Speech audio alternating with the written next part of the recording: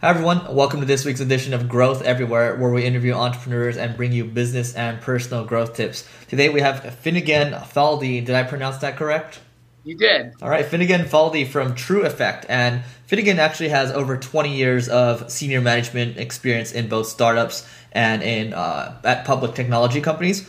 He was at Yahoo as head of broadband and also served as chief operating officer at Datalogix. Finnegan, how are you doing today? I'm good, thank you. Thanks for being on the show. Yeah. Why don't we start off with your background first, and then we'll go from there.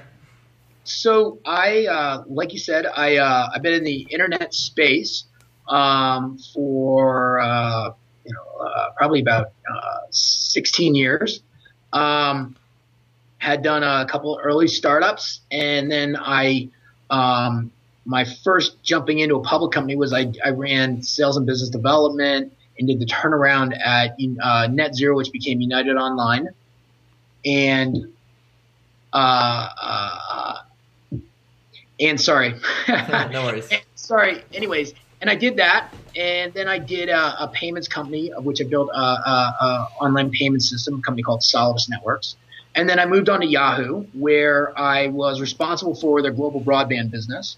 And we grew that. It was about when I left there, it was about a $450 million business. And then I also there ran the search affiliate business globally, partnership network, and the North American mobile business. After that, I went to Datalogix as chief operating officer and stayed for a year. When I had the opportunity to jump to True Effect with a great technology and the basis for a great team, I couldn't resist, and we've had a great run for the last 2 years. Wow, really impressive background. And why don't we talk a little bit about True Effect first? What's True Effect all about? Can you talk about the company? Sure. So True Effect is a patented technology where we focus on first-party data. We are a performance platform. Foundationally, we're a Tier 1 certified ad server. So your other Tier 1 certified ad servers are like a Mediaplex, DoubleClick, and Atlas, and then True Effect. We have two flavors of our technology. One is a self-service platform and one is a managed service platform. The self-service platform, where lots of companies will use the technology and run the system themselves, straight enterprise SaaS software. Companies like that would be like a Match.com or Ancestry.com, Southwest Airlines. And then we have a managed service side of that business where we help the company use the platform. And clients like that of ours are like a Charter Communications, the second largest cable company in the country. And so we have probably 70 clients, both managed and self-serve. Got it. Okay. So I guess, let's say I'm a Match.com and, I'm thinking about switching over, I'm thinking about switching over to True Effect. I mean, what are the main benefits, to someone that doesn't have a lot of experience, in this area? Sure. That's because we have to answer that on all our sales calls. The benefits is that pretty much any type of performance marketer has data assets because they're doing performance marketing. They have a house file, CRM file, or they want to build one.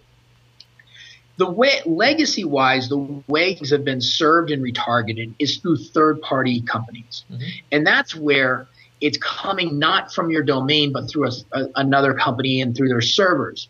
When companies do that, they're not in control of their data. Their data is controlled, their data is shared, and their data is also open on the web. With True Effect, what we wanted to do is we said for performance marketers, and that's who we work with, and we put our software within their domain. The company then has active data, active first-party data.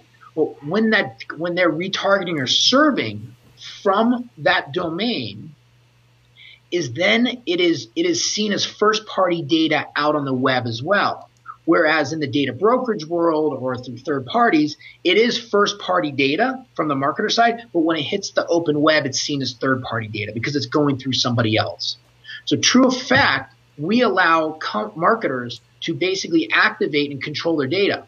The next advantage is when they actually are serving or retargeting or messaging consumers out on the web or prospects or whoever it is, that data cannot be read or interpreted by other third parties because it's a first party ID, a first party cookie. And then the next advantage is, so many devices and browsers don't accept third party cookies, and third party cookies delete. Our software creates first party IDs, and you can call them cookies, IDs, whatever you want, a fingerprint. Our software creates that for the marketer. When that is out on the web, that cookie or ID lasts for about 18 months. And every time it comes back to the person's website, it gets rewritten. And so it starts the clock again. No devices are block first party cookies because it's seen as pure data. It's pure data, marketer's data. It's coming from the marketer. They know what it is. And so those advantages lend to the marketer saying, okay, I've activated my own data. I'm controlling my data now.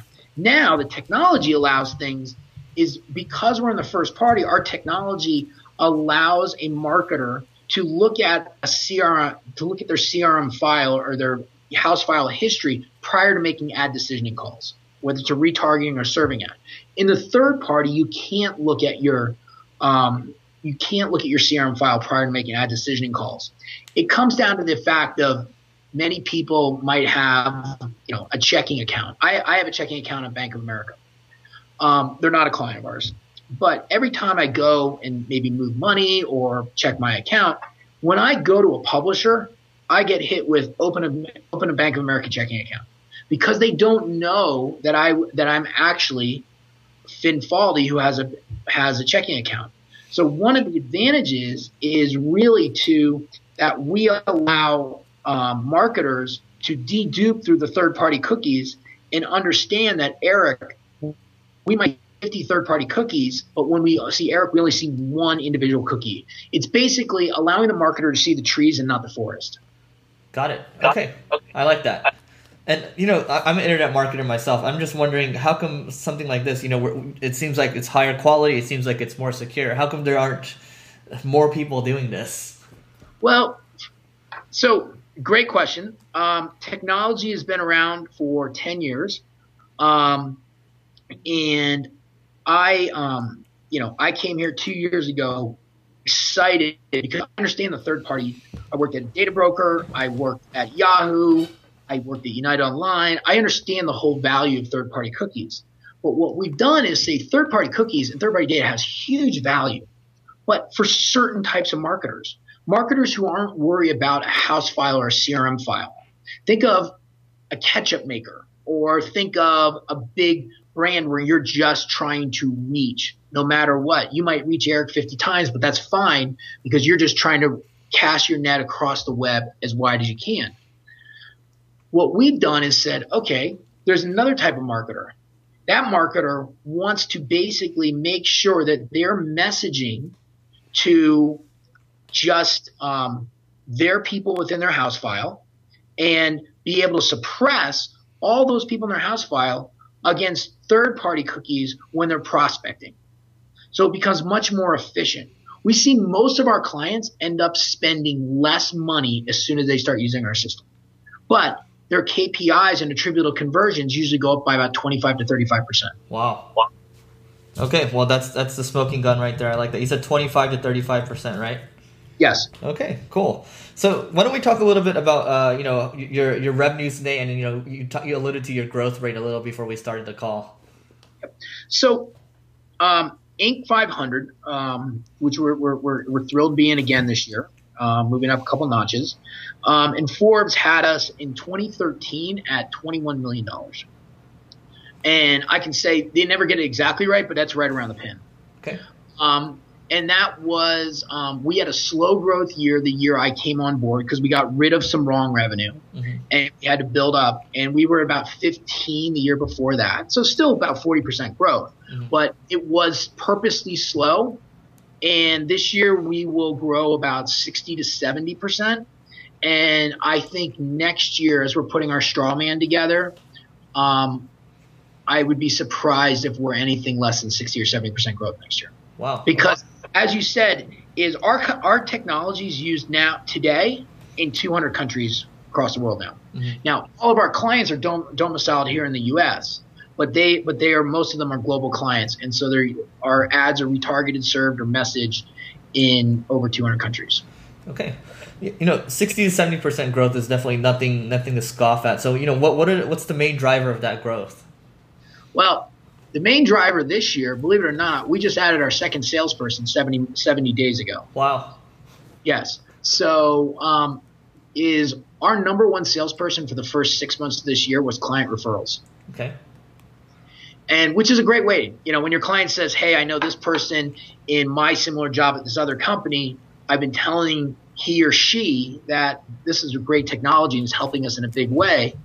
That's been great. What I'm seeing now is that the market, because of the issues with third-party cookie deletion and the inaccuracies of measurement of third-party data, is that performance marketers or anybody that considers themselves performance marketers are now saying two things. One, I want to control all my data.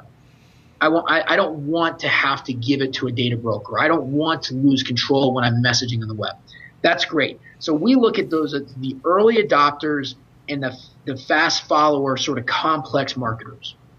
And I think those are the smallest groups. I mean, the legacy is always going to be the biggest, but those two groups are really good for us. And we see a lot of companies in the middle part of the market that have sort of in-house agencies or individually they pick different pieces of their stack, are looking at this and saying, this is a great alternative. They're kind of Switzerland, and we can service them in a terrific way. We have 68 great, really smart people here at the company, and it's growing pretty quickly. Great. Awesome. And I'll have to check out the platform afterwards. So let's talk about your 20 years of senior management experience. I mean, you've obviously been through a lot, you've seen a lot. So first part would be, what are some management lessons you can share from being at a public company that you think startups can learn from? So one of the things I've learned at being at a public company in very senior roles is that they're 90-day sprints. I mean, it just is. You have a public company, your CEO has to report numbers every 90 days. So you pretty much can't take your foot off the accelerator. Maybe the first or second day of the quarter or the last day of the quarter. But other than that, you're sprinting to the next 90 days. Now, you've got to balance that with what's my strategic plan and vision for, out a year or 18 months. What I've found with companies like ours, we have the advantage of being private. So we have the advantage of basically being able to invest. We have the advantage of being able to take our time, trial and error with certain things.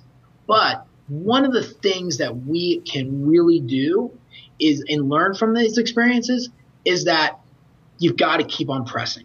You've got to still balance that.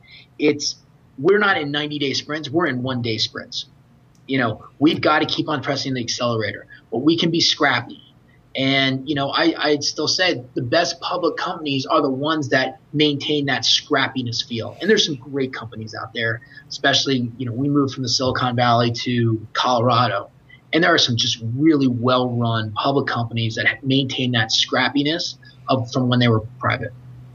Got it. Okay. So, reversing that question a little bit, what are some management lessons you learned from being at a startup that you think public companies can learn from? I think one of the things at public companies that I learned is that it's okay to say, even we spent 6 weeks on something, it's not working, we got to stop.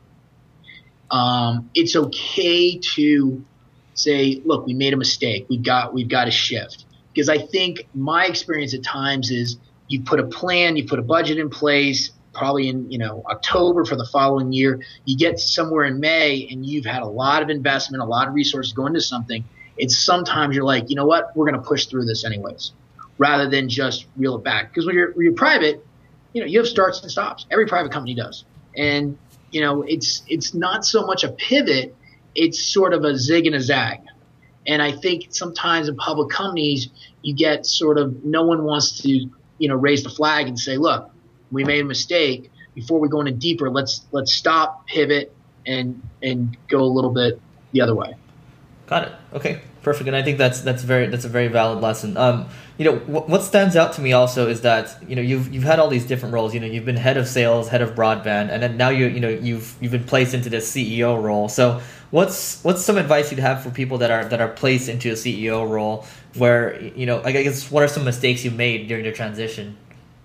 Well, the first thing you have to realize, and it's hindsight's always 20/20, is that you're going to make more mistakes than you're going to get things right early on. Mm-hmm. The second thing is, I would say, is that you've got to listen, because even though at the end of the day you're the final decision maker on any jump ball or anything, make sure that you're listening to people that are actually smarter than you in certain disciplines. And the definite thing I've always followed, and I try to get my team to follow it here, is when we hire, the last question should be, is if you're hiring somebody to be on your team, if it were you and he or she, if you would get that role over them, they're probably not the right person, meaning that you need to hire above you. Okay. I forgot who said that. Who's the one I think it was Jeff Bezos that says you always got to set the bar higher, right? You always have to hire someone smarter than you. I guess go ahead. I was saying I would say that out of all the people that I've hired in really skilled roles, there's no way I would ever, if it were me and them for that job, there's no way I'd ever get the job. Got it. Okay. Do you have any specific hiring tactics that can help you pretty much know that they're more qualified than you are? Any practical advice you can share with the audience? Well, people's history. I'm a big believer in history, not just in work, but in lots of things. History tends to repeat itself. And finding people that are successful, who have been successful, and they've been successful because they've been in positions where the role was, they weren't just taking over, keeping the car going straight. They actually fixed something, or they created something, or they built something. For smaller companies like us, we need people like that, because there's a level of roll your sleeves up and everything. And that's not to say that hiring somebody to keep a car going straight is a bad thing for certain types of jobs. But we like people that, are hungry and that they know what they're getting themselves into. I mean, going from a public company, even though you have huge stress, huge demands, it's a change when you roll up your sleeves. Mm-hmm. Okay. And, continuing on the CEO topic, I mean, can you tell us about one big struggle you faced after taking over as CEO and what you learned from it? I think that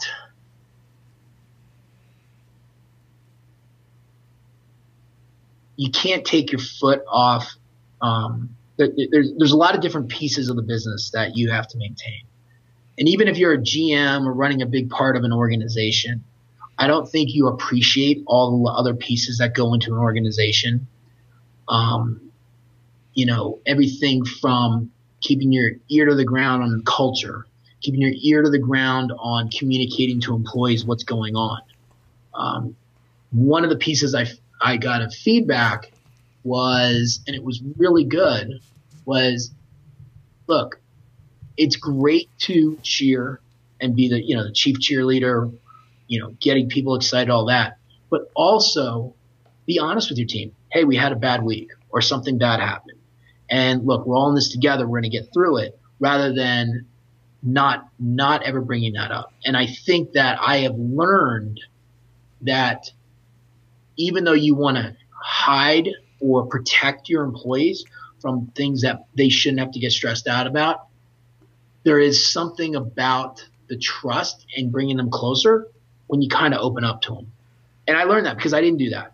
And I got feedback in 360s that would be something that I should work on. And it's been something I've tried to focus on. Okay.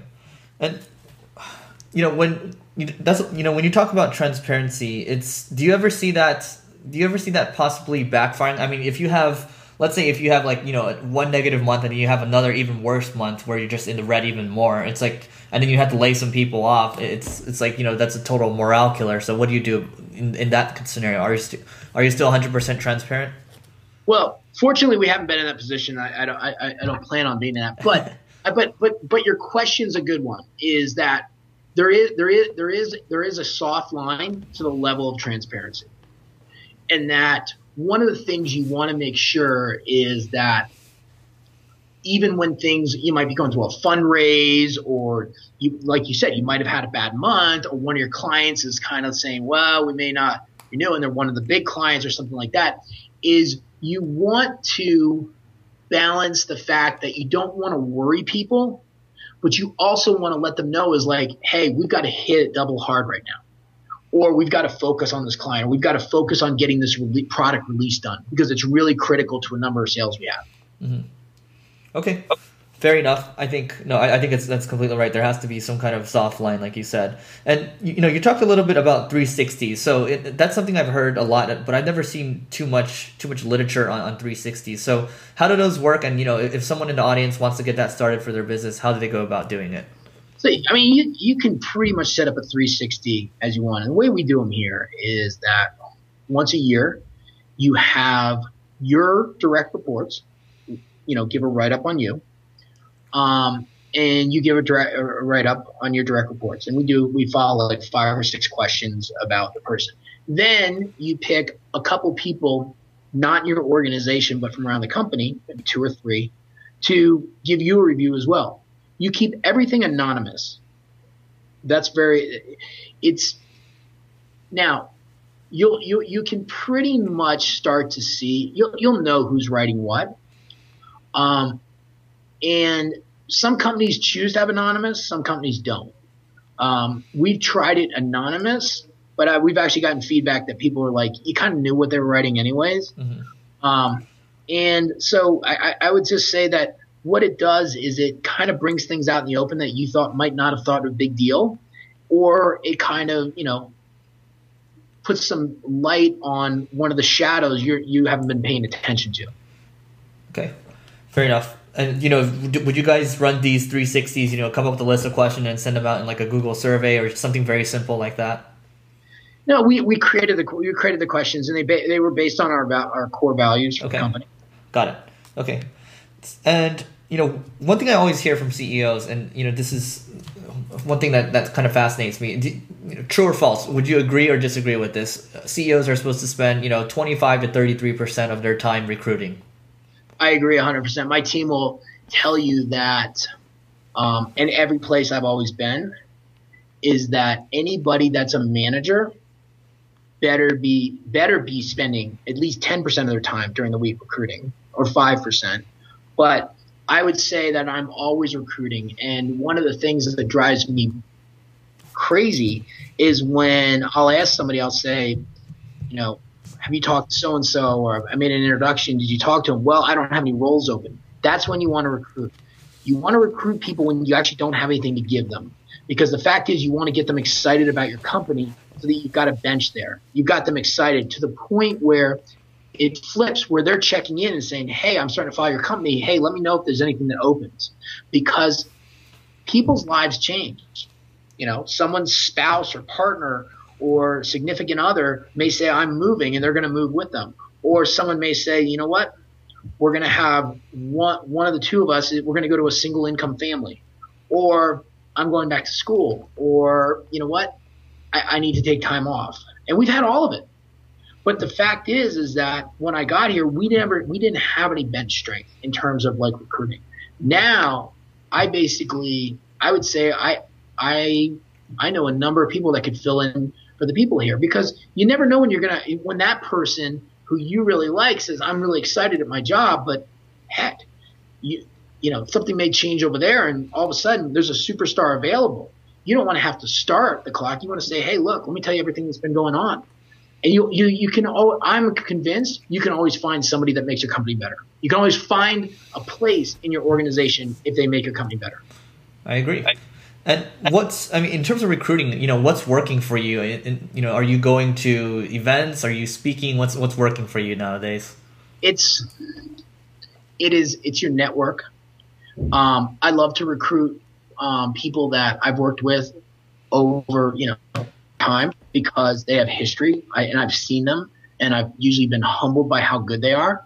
I like to recruit people from companies that I may have competed against and I knew that they were much more talented than me, or I've just, I've heard from clients saying this person's really good, a good marketer, or this person's a great product person, or this person's a great salesperson. I mean, one of the best ways to get salespeople is ask the people that aren't becoming clients of yours. Who's selling to you? Who's closing? Go get them. Love it. Cool. And no, that's super helpful. Maybe we need to do another talk sometime on just, straight up recruiting. I'd love to hear a little more. It sounds like you have it down. Anyway, continuing on here. Final few questions from my side. What's one piece of advice you'd give to your 25-year-old self? Be patient. Because at 25, I remember I was all worried about what the next role was. And if I could go back, I probably would have taken some more siloed roles just to hone certain skill sets. Like I never had a product management role. I think that would have been really helpful for me. I had a straight marketing role. Like all I did was marketing. I think that would have been really helpful for me. Mm-hmm.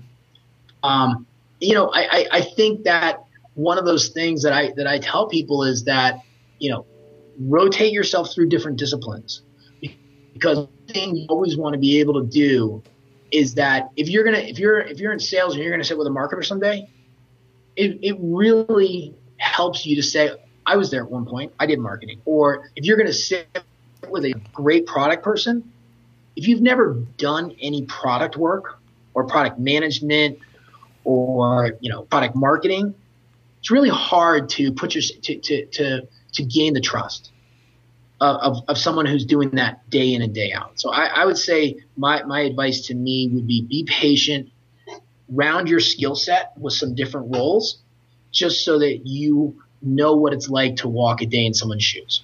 Got it. And it still seems like it's worked out pretty well for you, though. You talk about being patient, but you've done sales, you've become a head of broadband. It seems like you've jumped around these other roles, and you're still saying at this point you would have slowed down a little bit more. Well, here's the thing: is I tell everybody at our company, everybody's in sales. Mm-hmm. You have anybody at your company that says they're not in sales, they don't know your product. Because you never know, you're going to be sitting on a plane, you're going to be sitting on a bus, sitting on a train, at a dinner party or something. You need to be able to sell your company's product no matter what your job is within that company. The global broadband business for Yahoo was a great business that had some struggles, and we came in and we doubled the business in 4 years and grew the margins. And it wasn't because of just me by any chance. It was because we had a great team all around the world, and we put the right people in the right roles to be successful. But, everybody on that team, whether they were in engineering, with my head of engineering, my head of product or anything, they were all salespeople at the same time, and they were marketing people too. You're always a salesman and always a marketer. Totally agree. And moving on to the next question, what's one productivity hack you can share with the audience? Productivity hack. Yep. So give me an example.